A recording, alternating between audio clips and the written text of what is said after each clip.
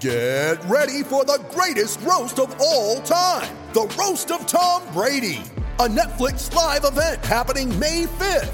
Hosted by Kevin Hart, the 7-time world champion gets his cleats held to the fire by famous friends and frenemies on an unforgettable night where everything is fair game. Tune in on May 5th at 5 p.m. Pacific time for the Roast of Tom Brady, live only on Netflix. You ready? Showtime. On May 3rd, summer starts with The Fall Guy. Let's do it later. Let's drink a spicy margarita. Make some bad decisions. Yes! Audiences are falling in love with the most entertaining film of the year. Fall Guy. Fall Guy? Fall guy. That's what the poster said. See Ryan Gosling and Emily Blunt in the movie critics say exists to make you happy. Trying to make it out? Nope. Because I don't either. It's not what I'm into right now. What are you into? Talking. Yeah. The Fall Guy. Only in theaters May 3rd. Rated PG-13. When you need mealtime inspiration, it's worth shopping Kroger, where you'll find over 30,000 mouth-watering choices that excite your inner foodie. And no matter what tasty choice you make, you'll enjoy our everyday low prices, plus extra ways to save, like digital coupons worth over $600 each week. You can also save up to $1 off per gallon at the pump with fuel points. More savings and more inspiring flavors make shopping Kroger worth it every time. Kroger, fresh for everyone. Fuel restrictions apply. You're listening to that Chelsea podcast, episode 68, Belgian Waffle.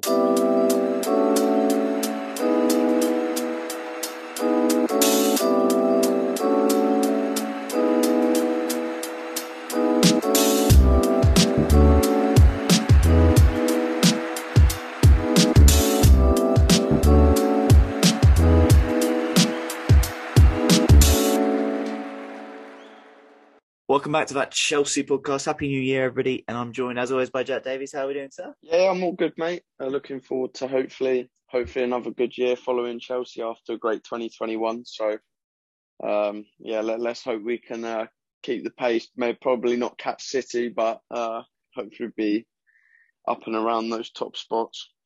Yeah, exactly. And returning to the podcast for the first time in a little while, it's Nishal. Nishal, how are we doing, my man? I'm very good. Happy New Year to you and to all your listeners. It's good to be back on, and I hope we can top 2021, but it'll be very, very difficult to do that. But after the first game of the season, who knows what can happen this year? Exactly. That was a cracker yesterday. As always with guests, I get them to give themselves a little plug. So Nishal, tell people where they can find you on Twitter, where they can find all your work, etc. Yeah, so if you want to follow me or find any of my content, you can follow me on Twitter at Nishal_SP.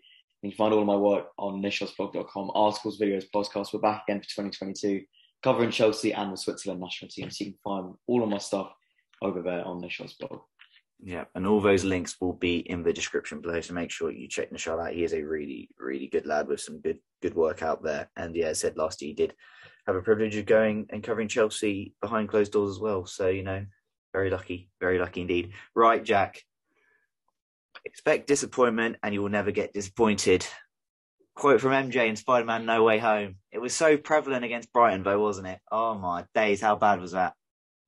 I mean, I was going to say the contrast between that game and yesterday, just in every single aspect. Brighton completely dominated us. I felt like it was like that Brentford game at the end. Yeah, they scored late and I was pretty frustrated, but it's one of those where you just go, they should have won the game, to be honest with you. I know we should have had a pen and stuff and could have killed the game earlier, but based on the second half in that game, they probably did enough to win it as well. So, and then as well as that, the atmosphere at the Bridge in that Brighton game is generally one of the worst I've ever been to. It was really, really bad everywhere. I guess I know it's Christmas and stuff, people buying like tickets for family and friends and stuff, but it just wasn't, the Bridge just wasn't rocking like it was yesterday. And the complete opposite, yesterday was probably one of the best I've been to in a long time. So it was, I don't know, it was just one of those, a massive kick in the teeth, and sort of signalled that's our chances over for the season, I think. So yeah, disappointing, but the boys showed courage and determination yesterday to come back from 2-0 down against a good Liverpool team. So that's a good start to 2022, and we've just got to build on that performance from yesterday. Yeah, no, I won't spend too long on Brighton because let's be clear, no one really wants to hear about that game, and there's not really much to take from it. We did score. Romelu Lukaku. Eesh, get on to him in a bit. Mason Mount corner. Rom heads home 1-0. From then on, we missed chances. A couple of penalties we could/should have had. Christian Pulisic and Callum Hudson-Odoi. I know Callum got a lot of stick for that pass. Turns out was handled or looked like it was handled. And then Mason puts the ball in the back of the net, but referee's already blown his whistle. Could he have waited? Probably he could have. I think that's what he meant to do with the rules, but it's Mike Dean. He needs to make himself the centre of attention. But yeah, we can't really complain. We can't really make excuses. Brighton created so many chances. Mendy made some big saves. Again, I thought his distribution was a bit sloppy, but I'm not going to, blame him. It was basically him and Lukaku on against Brighton, and plus 9 others against Brighton. I felt midweek. So it wasn't great. And eventually Brighton get their rewards. Danny Welbeck scores, and it's very, very painful stuff to see. And we'll just leave Brighton there. Say it was grim. It was just a grim night in general. Kind of one of those you're just hoping. Like, it got to the point, honestly, I thought Brighton kept missing. I genuinely convinced myself he was actually, going to win about 1-0 because they just kept missing and missing. But as I said, referring back to my earlier quote, exactly, you can't be too disappointed if you kind of expect it to happen. Right, Nishal. After that, a bit of a messy situation. Romelu Lukaku. I don't know what it is with Belgians and mouthing off at Chelsea, but it seems to be a common thing. That was not needed. That put us in a very difficult position. I just get your thoughts on Romelu Lukaku and what he had to say. I've been very vocal about it. What I find remarkable is that in 24 hours, we went from chanting his name of a bridge after scoring his third goal in 2 games and getting us a point to completely... I was completely pissing off the entire fan base. I do not understand it. I still do not understand it. And every day that's passed since, it just gets worse and worse and worse. First, you hear the quotes. Then you hear that he organised the interview himself. Not only did the club not know about it, his representatives didn't know about it. He didn't even go to his agents or his PR team. Went straight to Sky Italia. And, this has been a major talking point over the last week, even overtaken the Liverpool game. A lot of us forgot that we actually had a big game to play because we've been distracted by this. I think it ended in the right way in a short term, at least, where he was dropped from the Liverpool game. That's what I stood by. I said there's no chance in hell we play him in that game, because if we do, we have lost the battle. We've lost the battle against our record signing, who's shown that player power exists and he's strong enough to get what he wants. But we've taken a clear stance in it. I've seen a lot of people say this, and I completely agree. That's a change of culture in Chelsea, that we've chosen Tuchel. The fans are behind him, the players are behind him, the board are seemingly behind Tuchel over Lukaku, and it is a big, big moment in our season. But now we're on to Monday. There's been a big meeting today between Lukaku and Tuchel, and that will be influential in what happens next. And it's a question of when do we play him, what do we do with him? We can't sell him. No one's going to pay £100 million to get our striker off, and we can't get rid of him. That's not feasible. And it's a big dilemma on what do we do with him now. We risk keeping him in the squad and let him infiltrate the rest of the squad and show them that player power, while it's not worked so far, player power can happen. And it is possible at Chelsea. Do we keep him in that squad and keep him in that environment? Do we get rid of him? Do we make him train with the under-21s and a youth team like we did with Malouda 10 years ago? It is a big, big decision, and it's not helpful when we have so many important games. We've got 2 legs against Spurs, a big game against City, a league game against Spurs. We don't have an easy run in January. This is not good timing for us at all. So whatever happens, we've got to make sure that we get it sorted and we do it in the best way possible. Because if this escalates and this gets even bigger and even more important, it could derail our entire season, and we cannot let that happen. Yeah, no, exactly. And I think it's quite interesting. We had some information came out today from The Athletic that Jorginho, Azpilicueta, Kante and Rudiger were all amongst those consulted by Tuchel over how to deal with the Romelu Lukaku situation. So it seemed he was going to, the senior players, asking, what do we do about this? And it seems, again, pretty much everyone in unison. And they certainly, those big key players, big key players in the dressing room as well, fully supporting Tuchel's decision as well. And I said, yeah, I think what you're kind of reading is no one's really on Rom's side here, which kind of, I guess, shows to Rom how in the wrong he is. And probably, his silence at this point is maybe slightly deafening. Jack, Rom, I think some of the quotes I don't think are horrendous. I think some aren't great. I just think it's one of those where he's literally just decided, I'm just going to talk. I'm going to talk, didn't no real thought process behind it. And while trying to get Inter Milan fans on side, he's just not really done himself any favours with them. And he's basically just lost himself the fans, which were, on his side, say his name was being sung, the last two games, he'd sort of been a key player in us, being in the position as well. I mean, even Brighton, he was probably our best attacker and probably one of our best defenders on the pitch that day. He was really good. So it's just how disappointing you'd like to hear Rom make those comments, especially, after that big interview he gave, about, he's home, it's sort of like, his dream type thing. Yeah, I mean, I was having a look back through his Instagram when he first signed for Chelsea again, or re-signed for us, and exactly the words you just said, Nick. He'd said things like back home, and like London is blue once he scored his goal against Arsenal. All of this, it's very disappointing to see, because I do kind of believe, like when he was you've seen the videos when he was 13, 14 at Stamford Bridge, he was a big Chelsea fan and things. And I understand some players will go through their career and be at a club and think, I would like to go back there one day. A lot of players have that kind of like belief, or just goal to one day return to a club. But to go out to the media and say it, like Nishal said, especially behind your agent's back, behind the club, and do it off your own back is pretty shocking. And I think being at Stamford Bridge yesterday and hearing a lot of fans talk about it, no one is very happy about it, to say the least. I think that could potentially be the beginning of the end. But as well, Nishal mentioned and said, well, what are we going to do?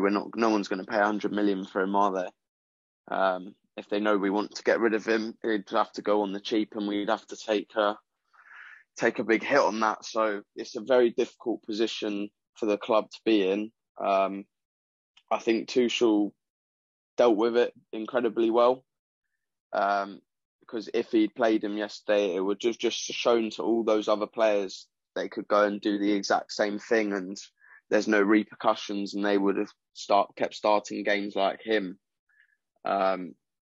But on the other side, I think you have to try and look at it with a cool head at the same time. I know as football fans, your emotions can get we can just go over the top sometimes. You have to look at it and think, he did that 3 weeks ago, 4 weeks ago, whatever it was, and that was when he wasn't playing. And I remember seeing the interview after the Villa game, and he said to Sky Sports and said, I've spoken to the manager about his role, etc. So you don't know if that was those kind of concerns he had were then dealt with it then. But I completely agree with both of you and think that the way he's gone about it is in the completely wrong way. So it will be a difficult one for him to win the fans back, but we'll have to see if he can manage it. Yeah, I mean, Ron, perhaps don't go talking about how much you'd like to return to Inter when you've only been at Chelsea 4 months. Just a hint, maybe. I know they did a lot for you, but maybe just save that for now. And yeah, I think literally the only way Ron can make up to me is Spurs Carabao Cup time. Lee Parker gives him the mic and he just gives that little speech, recreates the scene from Notting Hill and goes, you just go, I'm just a man, I'm just a boy standing in front of a full Stamford Bridge crowd. We just go from there, really. That's the only way we deal with it, in my opinion. First Spider-Man now, Notting Hill. The movie references, the pop culture references, exactly, they're everywhere. Right. Yeah, that's Ron. There's been a lot of discourse on it. You can probably hear more about Ron from other people, and it has kind of been dealt with. I don't want to spend too much on it. It was just really, really unnecessary, wasn't it? It was just stupid from him. But let's talk some positives. Liverpool yesterday. Nishal, that was probably, the game of the Premier League season, just from a neutral standpoint. That game kind of had everything. But that game, despite it being, perhaps the title's gone. I mean, to be fair, the title to me felt gone after the Brighton draw. But now with City 10 points clear of us, the title does feel gone with 17 games to go. But that draw, I kind of felt a lot more than just a draw. That kind of felt like a really, symbolic unifying moment for hopefully the team and Tuchel going forward. Because when I saw this tweet from the brilliant Joe Tweedy, which I'll just read out, and I really completely agree with it. We've seen many performances from Chelsea sides in recent memory that have signalled the impending end of a managerial tenure. yesterday was a performance where a group of players rallied around their coach. It could be a seminal moment for Tuchel in his time here. And it did feel like that because, again, we saw, Tuchel's name was sung.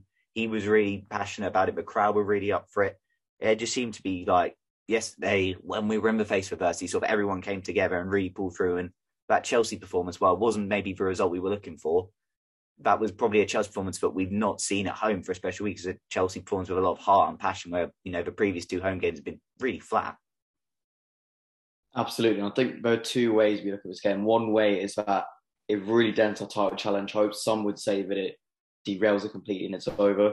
It's our 3rd home draw in a row. And if you look at it as well, we've had 1 home league win since Norwich, which isn't good enough. If you look at it in that perspective, it's not good enough. It's a poor result. We didn't win. We went behind 2-0. But that's one perspective. And that's the perspective I don't think anyone has on this game. The other one is what the performance represents. Coming back from 2-0 down, fighting back, really having everyone behind the team, behind Tuchel, behind the players, everyone being there and everyone being together.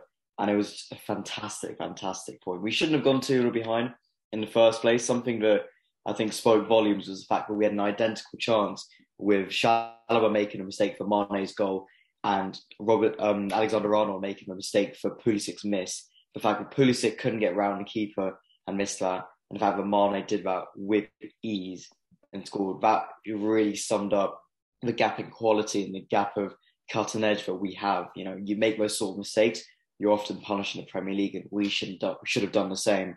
That's one point. But overall, it was a big, big statement of what this team means. Like you said earlier, everyone getting behind Lukaku. We're up again against Lukaku, and everyone getting behind Tuchel. And I don't know if it happens.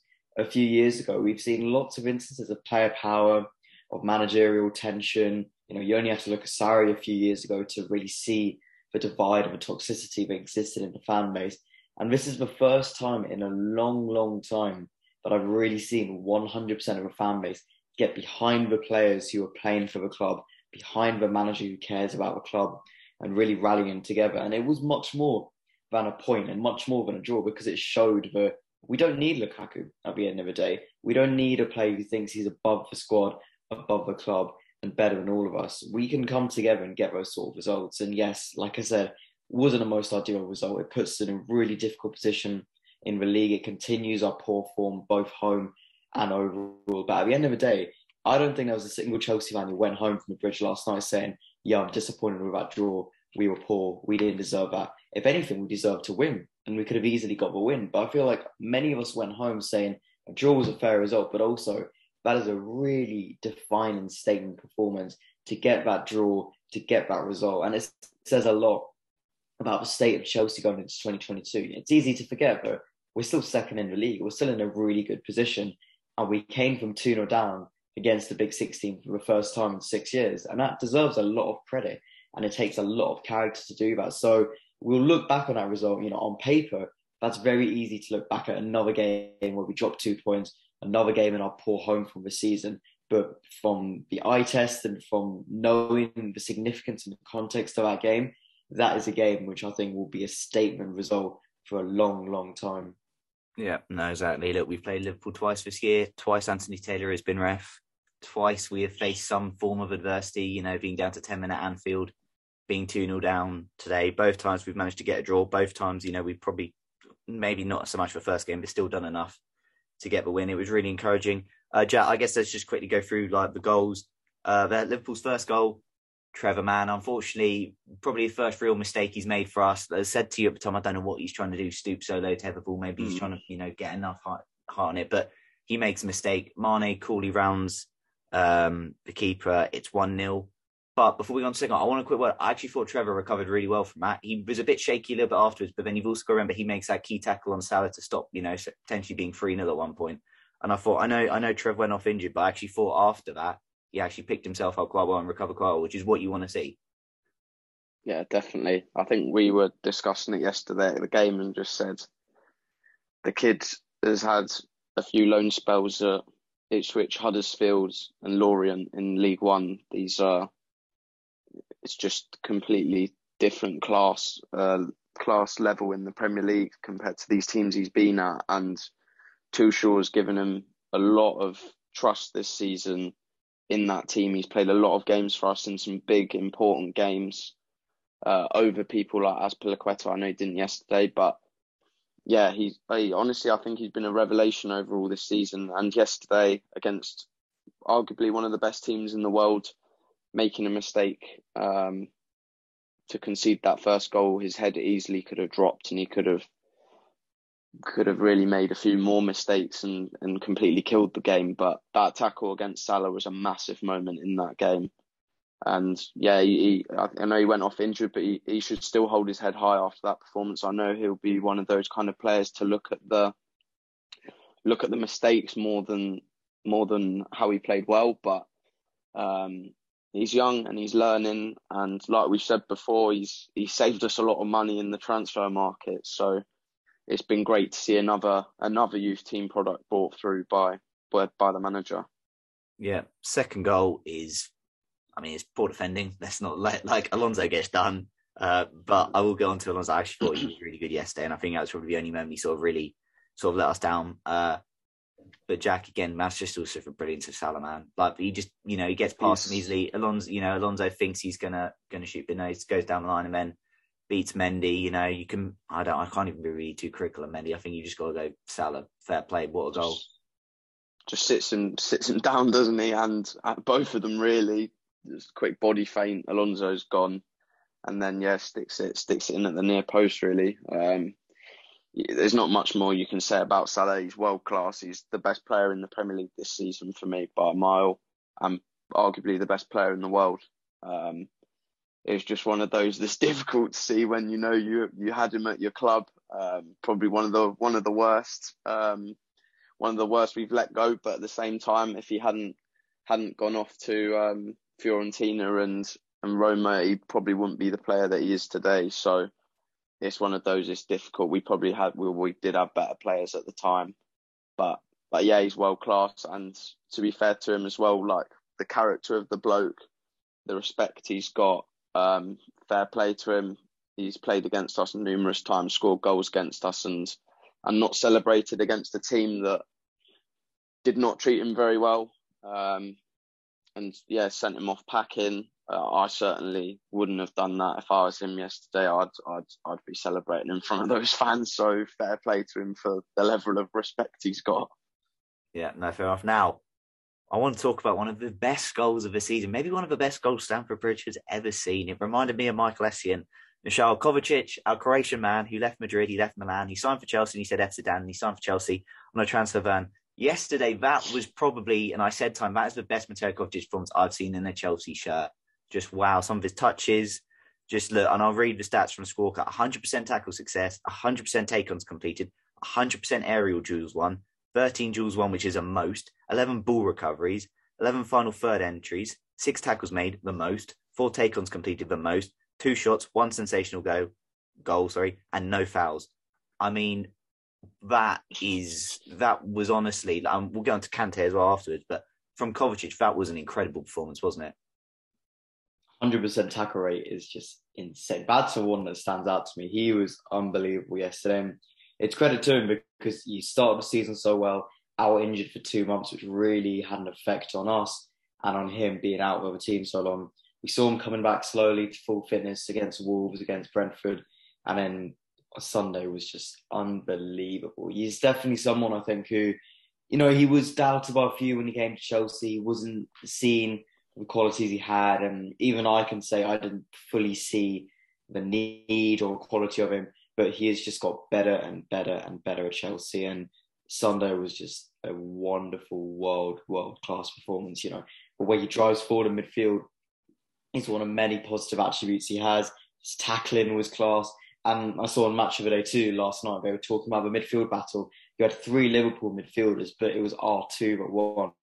And you just watch them together and you think, we are so, so lucky. And he was wonderful. And that goal as well, I saw that coming out and I thought he was going to take a touch, chest it down, then shoot. And then you saw him shooting.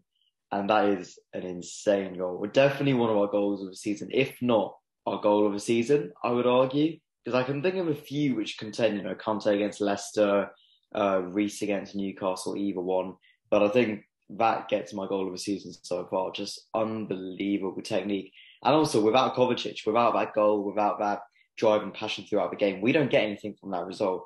If it's someone else in midfield other than Kovacic, Kante and someone else, I don't think we have that same drive, that same balance, that same power in midfield. So he, undoubtedly was man of a match, and he played a key role. And that goal, of course, that changed the momentum of the game. Beautiful, beautiful strike. Yeah, cheers for VAR for trying to find something wrong with that goal, by the way. Spend more time with that than looking at the Mane elbow in the first 15 seconds, but we will not get into that. But yeah, Kovacic, again, someone who I've been, I had a bit of a love-hate relationship with him, before this season, someone I thought was good, but also someone who left me wanting more, someone who I thought we could maybe replace, someone who I didn't think was necessarily key or as key to this Chelsea team. But boy, he's taken the number 8 shirt this year, and he's a different man. 2 Premier League goals this season, so that's his best tool in the Chelsea shirt in terms of league goals in a season for us.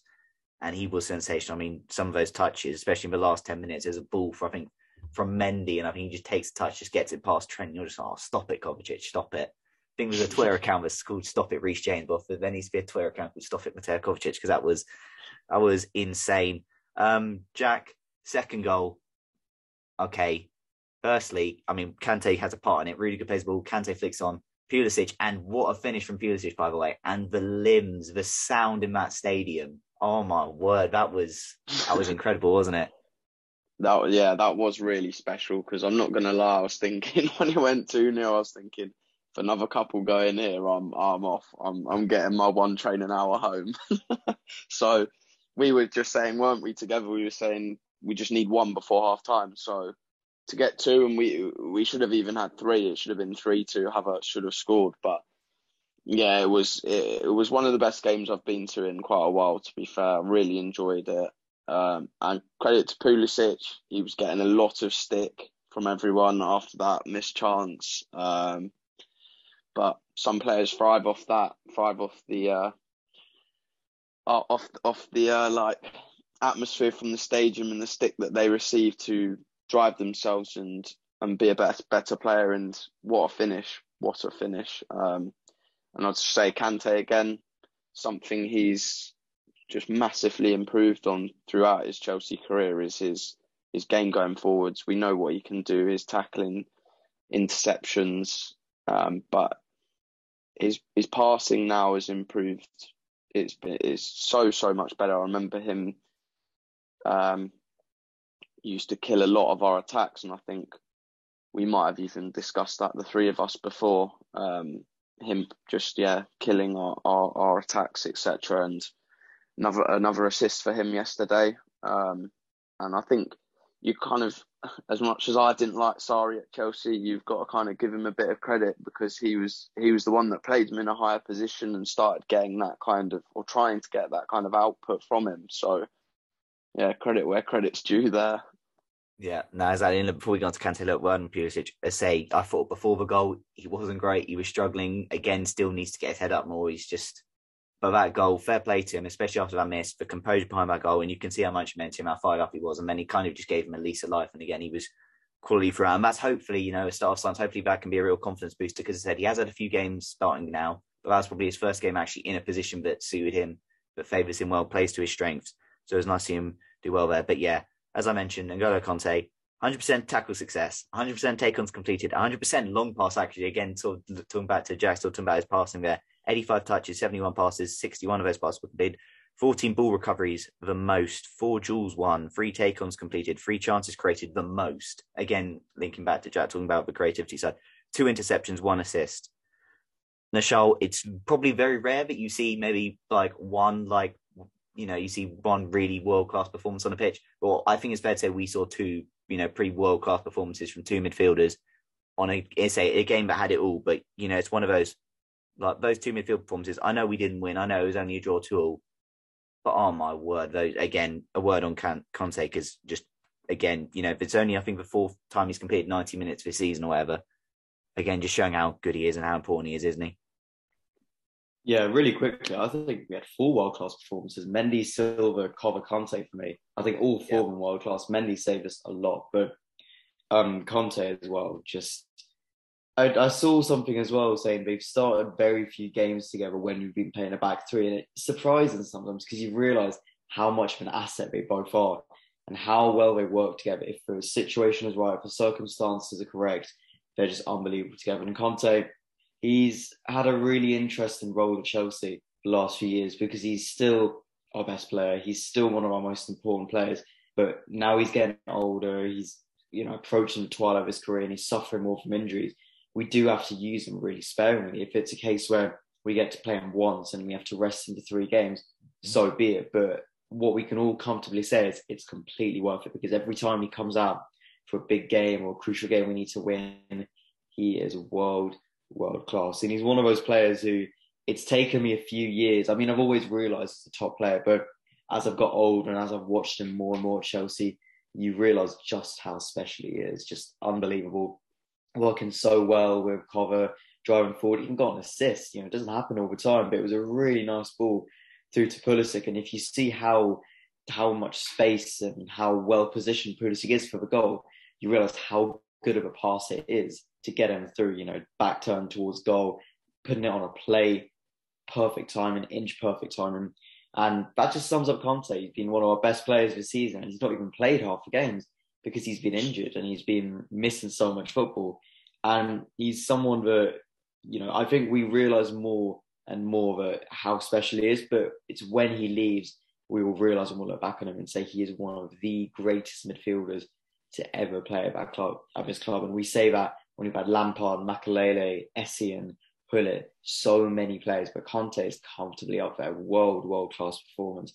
And then one quick point on Cover, I was looking at his stats again and I wanted to try find his passing accuracy, couldn't find it, but if I only remember one bad pass from him all day, which is where he spread out wide to, I think, Azpi on the right-hand side, and Azpi was already making a run and he played it behind him. That is the only mistake I remember.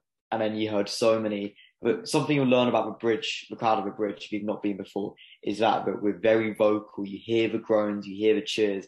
And there was one moment in particular where I think Cover, he brought it down, he did a little back heel, did a heel, like this incredible 30 seconds of football for Mateo Kovacic where everyone was just in it all. And that sums them up. So world-class performances across the board from us last night. Yeah, no, exactly. I said to Jack, we were tuning down. And I said to Jack, Thiago's still having a blinding game. He's still brilliant. Again, some of those diagonals of those passes he plays forward. Again, brilliant for a mini. Kante is. He honestly, at Champions League performance, at Champions League run, like immediately that just took him up another level to me. And honestly, I think he's probably maybe top 3, maybe even second greatest ever midfielder to play for this club. He's just genuinely phenomenal. We will now move on to listener questions. Well, I said listener questions. First question, it seems kind of prevalent to continue, comes in from Paddy. Thoughts on sticking with Kante Cover for now? They ran the show. Nishal, I mean, that's probably, let's say, the first time we've seen them for a while. Jorginho has pretty much been a mainstay in this Chelsea team. He has kind of been running on empty a bit in recent weeks. Thoughts on maybe sticking with them for now? Or is it, again, for you, is it kind of just purely opponent dependent? I would say it's opponent dependent, but more so on fitness and needing to protect our players, because we have to remember Jorginho has been played non-stop football last season on top of Euros. Then he's been suffering with injury problems this season, playing through pain. And then, of course, Conte is always vulnerable. He's always very fragile. So as much as I'd love to see Kante every game while they're in form, we have to use them sparingly. And we have to be careful which games you bring them out. For example, City, undoubtedly I'd say Kante, because that would be crucial for us. But Chesterfield, there's no point playing them. We do have midfield depth. We do have other players that we should be playing and we should be using. So it's a case of using them wisely and playing our cards when we really need to, and understanding that Conte is fragile and vulnerable. Jorginho is still playing through pain. Cover's just come back from injury. So using them wisely and playing our cards when we need them. Yeah, I mean, it could be interesting. I'd be surprised, as much as I would love us to really take the Carabao Cup seriously now. And I think, we can to an extent due to the fact that Chesterfield, is in between and we can basically play the kids in that. But I'd be pretty surprised if N'Golo Kante starts the first leg anyway against Spurs. I reckon Jorginho will probably come back in, hopefully anyway, because I do think, we'll take it relatively serious. There'll be some changes, but yeah, we can take cover. Next question, Dean Mears. Jack, thoughts on Mount recently? Looks a bit like an odd part, but still produces good numbers. And he's kind of been something we've been saying on pod this year. He's not looked as good as he did last year, but his numbers are better, which I guess is an encouraging sign. And yesterday it's kind of a weird one to rate him, because I thought I liked a lot about him yesterday, but there wasn't perhaps, from the attacking side, much to show from it. It kind of felt almost like a Willian hard-working performance for him, which I don't really want to, but it did kind of feel like that. I could kind of appreciate what he was doing, but it wasn't like stand-outy, do you know what I mean? Yeah, that's what I was going to say. There was no kind of edge to his game, that kind of spark that he usually brings, really. I think what I can say that kind of sums it up is that from that game, I don't really remember too much of what he's done, which kind of tells you the whole story from my point of view.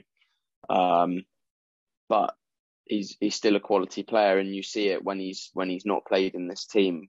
We haven't performed to as high levels as when he does play. So I think it, like with Jorginho yesterday, potentially he was having a rest. I think potentially for Mount, a rest soon could be good for him. He's played a lot of football as well. But at the end of the day, we know Mason Mount's quality, and yeah, he's our star boy, so it'll shine through at the end of the day. Yeah, no, exactly. And I said he got an assist for Brighton. Again, worked hard. He's Brighton. For that tackle, which was not a foul in my opinion, and then slots the ball away. And obviously, there's nothing he can do about it. Rest playing his whistle, VAR can't check that.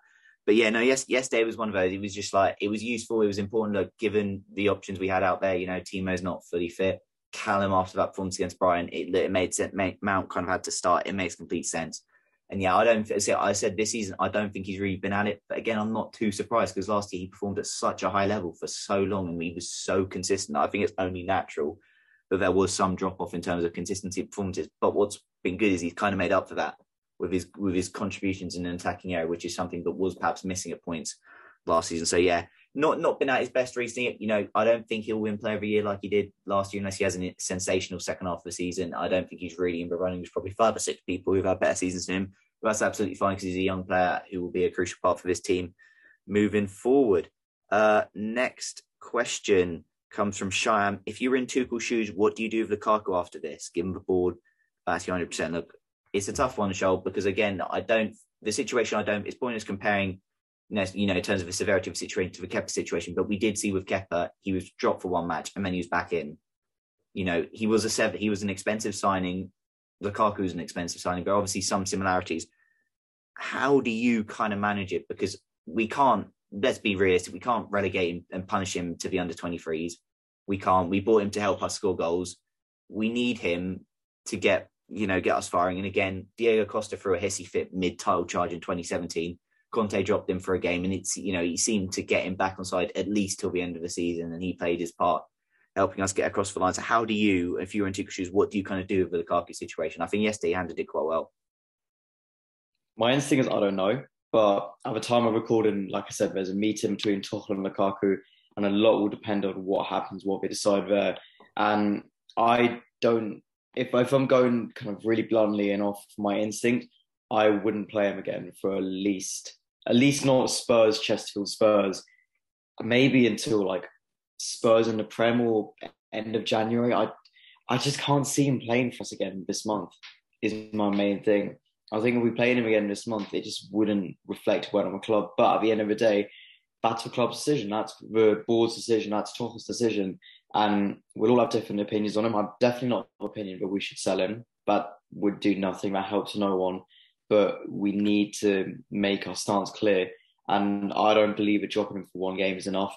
I don't think keeping him out for one game and then bringing him back in does anything, because he's still going to have the same view. He's still going to be of the same opinion, and nothing will really change, in my opinion. So at least 3 more games, in my opinion, but that can change. That's objective. That's just my instinctive opinion. And the honest answer is, I don't know, because it's a really complex situation. It's really hard to answer. Fair enough. Next question comes from Jam. Lukaku should never play for Chelsea again. Yeah, now I think we've said nay to that. Which is second follow-up question. Which is the most annoying home game to have dropped points in? Burnley, Brighton, Everton, or Man United? Jack, what's the most annoying? I think they're all games that are quite equal in the respect of being annoyed dropping points. I'll rule out Burnley. Yeah, I actually think we played really well that game. That was the first time we dropped points, and I thought what that happens. You get one of those a season. But yeah, I get what you're saying. But does that not kind of make it more annoying that we played well in that game and then you've dropped points? I don't know. It's a difficult one, isn't it? The United one, I think we had countless chances. I know Jorginho made a mistake for the goal, but made amends. We had countless chances in that game to kill them off. So I'd probably maybe go United or Brighton, just because I was there and just witnessing it all unfold in front of my eyes, right next to the Brighton fans. So yeah, I mean, you look at those results, and even Leeds, I know we scraped through that, but that's a scrape through last minute penalty. We really could have had 6 draws in our last 6 games at home, which is pretty shocking. So. Yeah, the form at home's just not been good enough, really, has it? No, exactly. Fair enough. Yeah, for me, I'd say probably it's between Brighton or Everton. Probably Everton is like frustrating, but as again, we actually played quite well against Everton. Brighton was just awful, but the fact we actually nearly got away with it and then conceded late on is what probably is the most annoying one for me. Final question. I would say Everton. I'll say Everton. Yeah, I'll give you just a quick answer for this from everyone. How good was yesterday's performance out of 10 in the show? 6, because the first half an hour wasn't good enough. The last hour was good. Fair enough, Jack. I'll probably give it a 7, 7.5, to be honest. Just, yeah, we weren't good enough. We gave away 2 sloppy goals, but it's a very cliche thing to say, isn't it? You hear me just say it all the time, but like the desire and the courage, determination and grit that those players showed to get back in that game was second to none. Yeah. And I think Nishal said that that was our first time we come back from 2-0 against top 6 opponent in 6 years, which kind of says it all. So yeah, fair play to the players. Shows they're really playing for the manager. Was that Spurs at home, Battle of Bridgend last time, I'm guessing? It was the Battle of Bridge, yeah. To be fair, I was going to say we've probably not been in that situation like too often, being 2-0 down against big cities. But probably when we have, it's probably just gone on to lose. But yeah, we were 2-0 down last time against Liverpool with fans in 1920. We lost that game. Yeah. No, fair enough. Next question comes from Theo. Comparing and contrasting performances against Brighton and Liverpool, where the former included Lukaku and the latter did not, how much better are Chelsea as a side with or without Lukaku? Nishal. I mean, I guess it's kind of easy like comparison to make, but also I think it's, perhaps not as easy to just come to a concrete decision, because I said Brighton, Lukaku was really good, I thought. So it's quite tough, isn't it? In terms of football, we're much, much better. There's no denying that. I think if circumstances aside, imagine we didn't have a situation with Lukaku and he does start yesterday. For Pulisic chance, he scores. With a Mount chance, he scores. And he gets 2 or 3 goals in that game. So situation aside, and in terms of football, Lukaku, we're much better off with Lukaku. In terms of circumstances, we're better off without him. And I think that goes without saying, because it's not the effect he has on the football game, it's the effect he has on the mentality, on the drive, on the circumstances behind it. Because it's very easy to look at a football game as 11 players against 11 players, and the best 11 players will win, when it comes down to so much off the pitch. Over the last month or so, we've had COVID cases, we've had injuries, we've had player power revolt, we have had everything thrown at us, and it changes the circumstances for each game. Whereas when you look at when the squad was fully harmonious, fully fit for the start of the season, we were winning because we're good, because we have a good squad. So in terms of football, we're better with him. In terms of kind of squad mentality and squad strength, we're better off without him. Fair enough. Look, yeah, I say it's interesting with Rom. The only thing I'll say yesterday is I think Kai is the one. Kai's basically playing instead of him yesterday, and Kai's the one who actually pressed Trent into that error that led to Pulisic making a chance. And I mean, it's kind of ironic because we don't score anyway. But does that chance happen if Rom's on the pitch? In that position, pressing? I'm not sure. It's a tough one. I think it's fair to say, look. I think we win that. I think we win that game if he plays, though. Fair enough. Pure footballing terms, I think we win that game. But as we know what the situation's been, Tuchel couldn't be undermined by a player like that. So I think he's made the completely right decision. Fair enough. Next question comes in from Joe. Who needs to start up front for Chelsea while the Rom saga drags on? So I guess if we go the Nishal approach and Rom doesn't play again until Spurs at home in the league, say 23rd Jan, Jack, who's your front three? I guess looking forward. Who's say Spurs or Spurs and City. Definitely not Pulisic in the false nine. I'll tell you that. I'll probably go Havertz again. I thought he did all right yesterday against two big, strong defenders. Did okay. I always watch him and just want a little bit more. But I'd probably start him if he's fit. Then I don't know. We said Mount could have a rest though. I'd probably give Pulisic another shot. Scored a goal. Maybe not his greatest performance yesterday, but still scored a goal. And then maybe give Callum another chance. It depends what we want to do with rotation, etc. So it's just the usual. Yeah, we just have to see who's fit and who the opposition is really.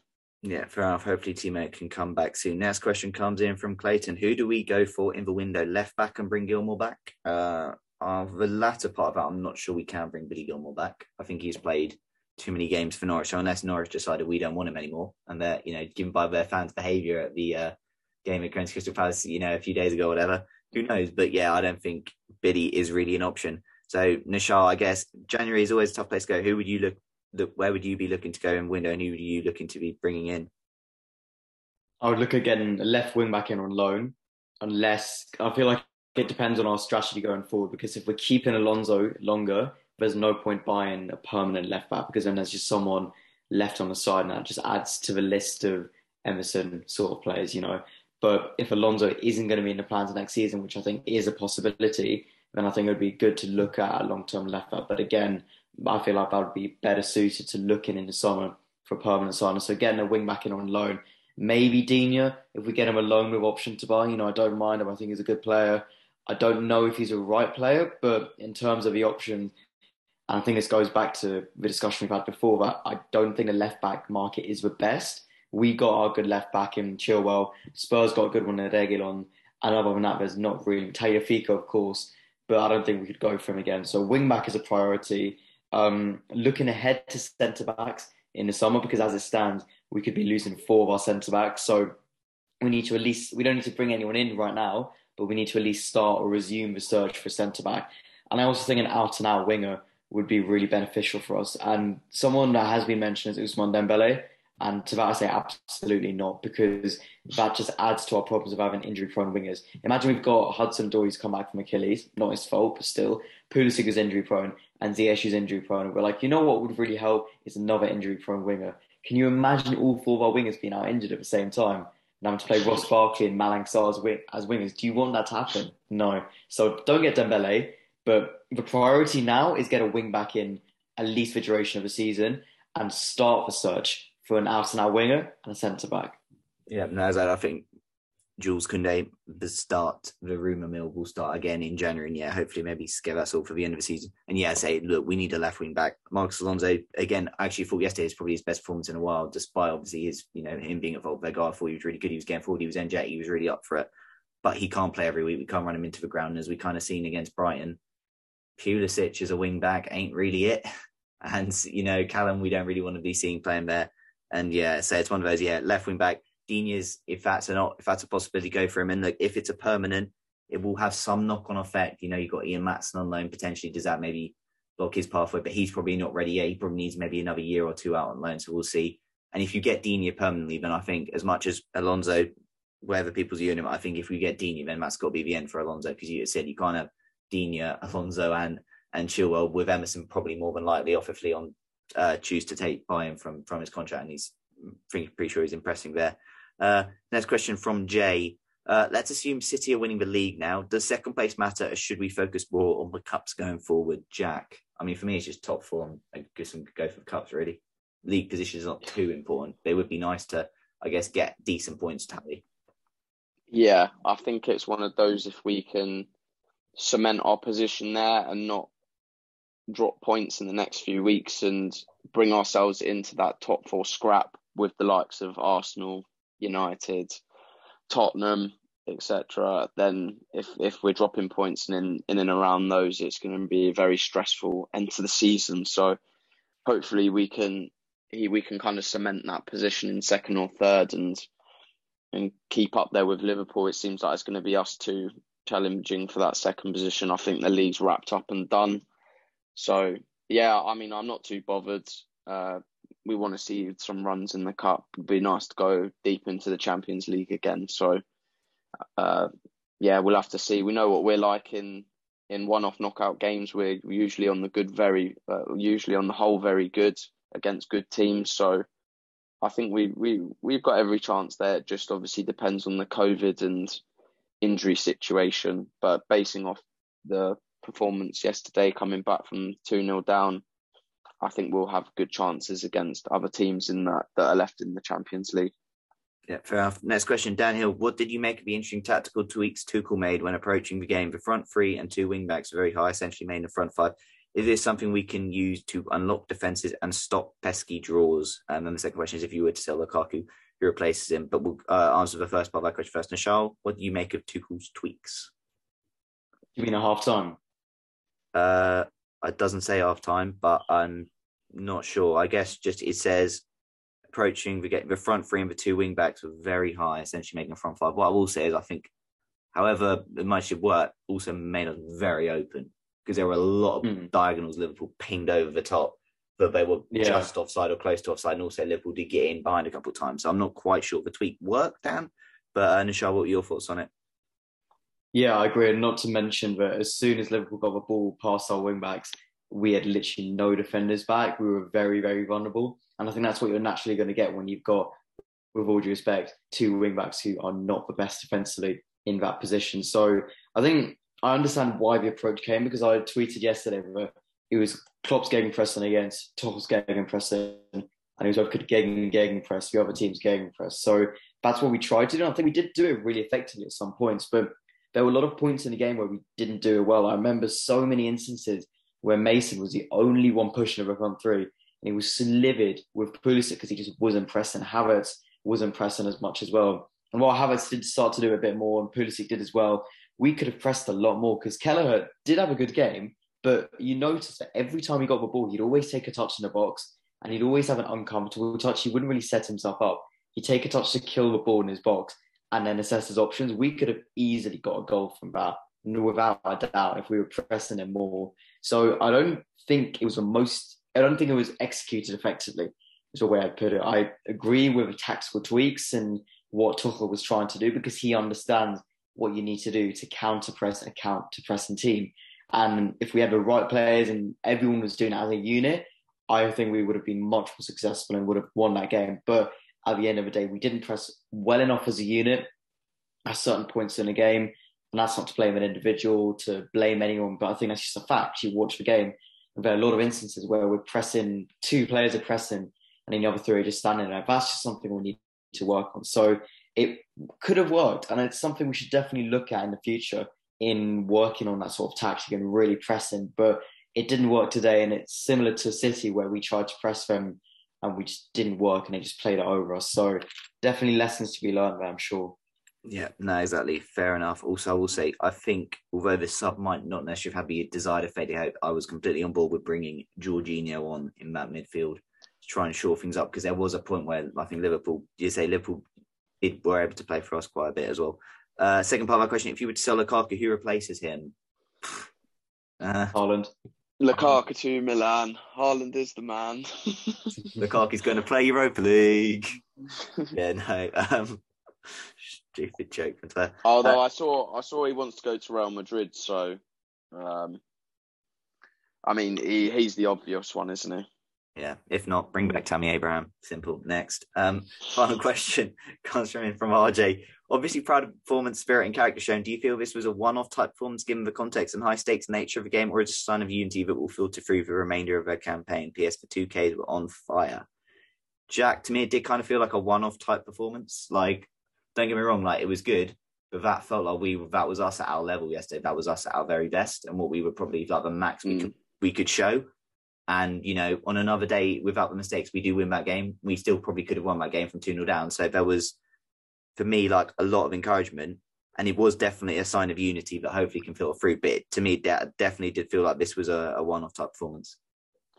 I think you can't necessarily perform to the level that we were playing yesterday the high pressing, etc. Because the players aren't built for that, playing 3 times a week. We're just going to get more injuries. So again, probably opponent dependent who you're going to try and play those kind of tactics against. But I think that was a massive performance that showed all of those players are behind the manager. Like we said earlier, in the past, if maybe a John Terry, Frank Lampard dropper figure came out and said things like Lukaku did and put the club down a bit, the fans probably would have backed those players since they'd been around the club for such a long time. But it's nice to see the fans finally fully backing the manager. And I think Jamie Carragher explained it quite well in the Sky Sports studio about that. Us all backing the manager, etc. So I think they fully showed they're behind Tuchel, and what could have potentially been a performance that could have signalled the start of the end. I think that really showed that they're all behind him, and we're going to kick on hopefully with this manager. Yeah, fair enough. To show any thoughts on sort of that question, is that just sort of a one-off, but also how much, I know we kind of touched on stuff about unifying is for this team moving forward. I'd say the circumstances felt like a one-off, but we can definitely keep that going and keep that team unity going, because it's not going to be the first time or the last time we face adversity, whether it's, again, player revolt, whether it's injuries, whether it's any sort of controversy. It's not the first time we've had to do that, and it won't be the last time. I think of performances like 3-1 against Sunderland after Mourinho got sacked. I think of performances after Lampard or in the face of adversity against Sarri. And we've seen these unifying performances before, albeit in different circumstances. And just because the circumstances and the context will change, that doesn't mean the unity will go away and the strength will go away. It's definitely something that we can keep going. And it's a sign that if we do play together and we do stick together, I'll be cheesy and make a reference to blue as a colour, will together and winning as our aim. If we keep doing that and we keep striving for that, we can keep winning these games, whatever the circumstances, whether we've got the entire squad revolting or whether we've got incredible harmony. This is a sign of better things to come and a culture change at Chelsea. And I'm confident that this won't be the last time we see a stable performance like this. Whether Lukaku is resolved soon or not, we can perform like this again, and we will. Yeah, no, exactly. Look, it was really encouraging yesterday, the fact that you could clearly see that everyone was behind the team. And said, reference the tweet I read out from Joe Tweedy earlier, that was completely how I felt, and I'm sure a lot of people could really resonate with that. And yeah, exactly. Look, I don't think we'd have seen that level of performance against, a lesser opposition, purely because I just don't think we would have necessarily needed to be at the level we were yesterday. But also because we do, obviously, these players, I do raise their game for these type of games. And also the crowd does definitely, I think, lift them, as you could see. Everyone was up for it yesterday. Pulisic was, G'ing the crowd up. Everyone was G'ing the crowd up. Whereas Brian midweek, it was maybe only one or two, just trying to get them to help over the line. But everyone, yesterday, all the boys were on it. And it was really great to see. But that's going to wrap it up for this week of That Chelsea podcast. Thank you again, as always. Before we go, I will get our guest Nishal to give himself one last plug. So, Nishal, where can people find you and all your work? Yeah, thanks for having me back on. Good episode and lots to talk about, as always. If you enjoyed what you heard from me today, you can find all of my work on nishalsblog.com. Articles, videos, podcasts will all be there. And you can follow me on Twitter at Nishal_SP to see my coverage and my thoughts on Chelsea and Switzerland. Yeah, and all those links will be in the description below. As for us, we're on all your usual podcast platform providers. We're on Twitter at @VatChelseaPod, on Instagram at @VatChelseaPod. Give us a follow there. When we tweet the pod out, retweet, share it about. That's always helpful. And you can now also rate our podcast on Spotify. So if you want to give us 5 stars on Spotify, that'd be very, very much appreciated.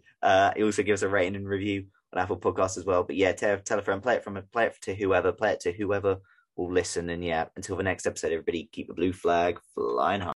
Sports Social Podcast Network. It is Ryan here, and I have a question for you. What do you do when you win? Are you a fist pumper, a woohooer, a hand clapper, a high fiver? I kind of like the high five, but if you want to hone in on those winning moves, check out Chumba Casino. At ChumbaCasino.com, choose from hundreds of social casino-style games for your chance to redeem serious cash prizes. There are new game releases weekly, plus free daily bonuses, so don't wait. Start having the most fun ever at ChumbaCasino.com. No purchase necessary. VGW Group. Void where prohibited by law. See terms and conditions. 18+.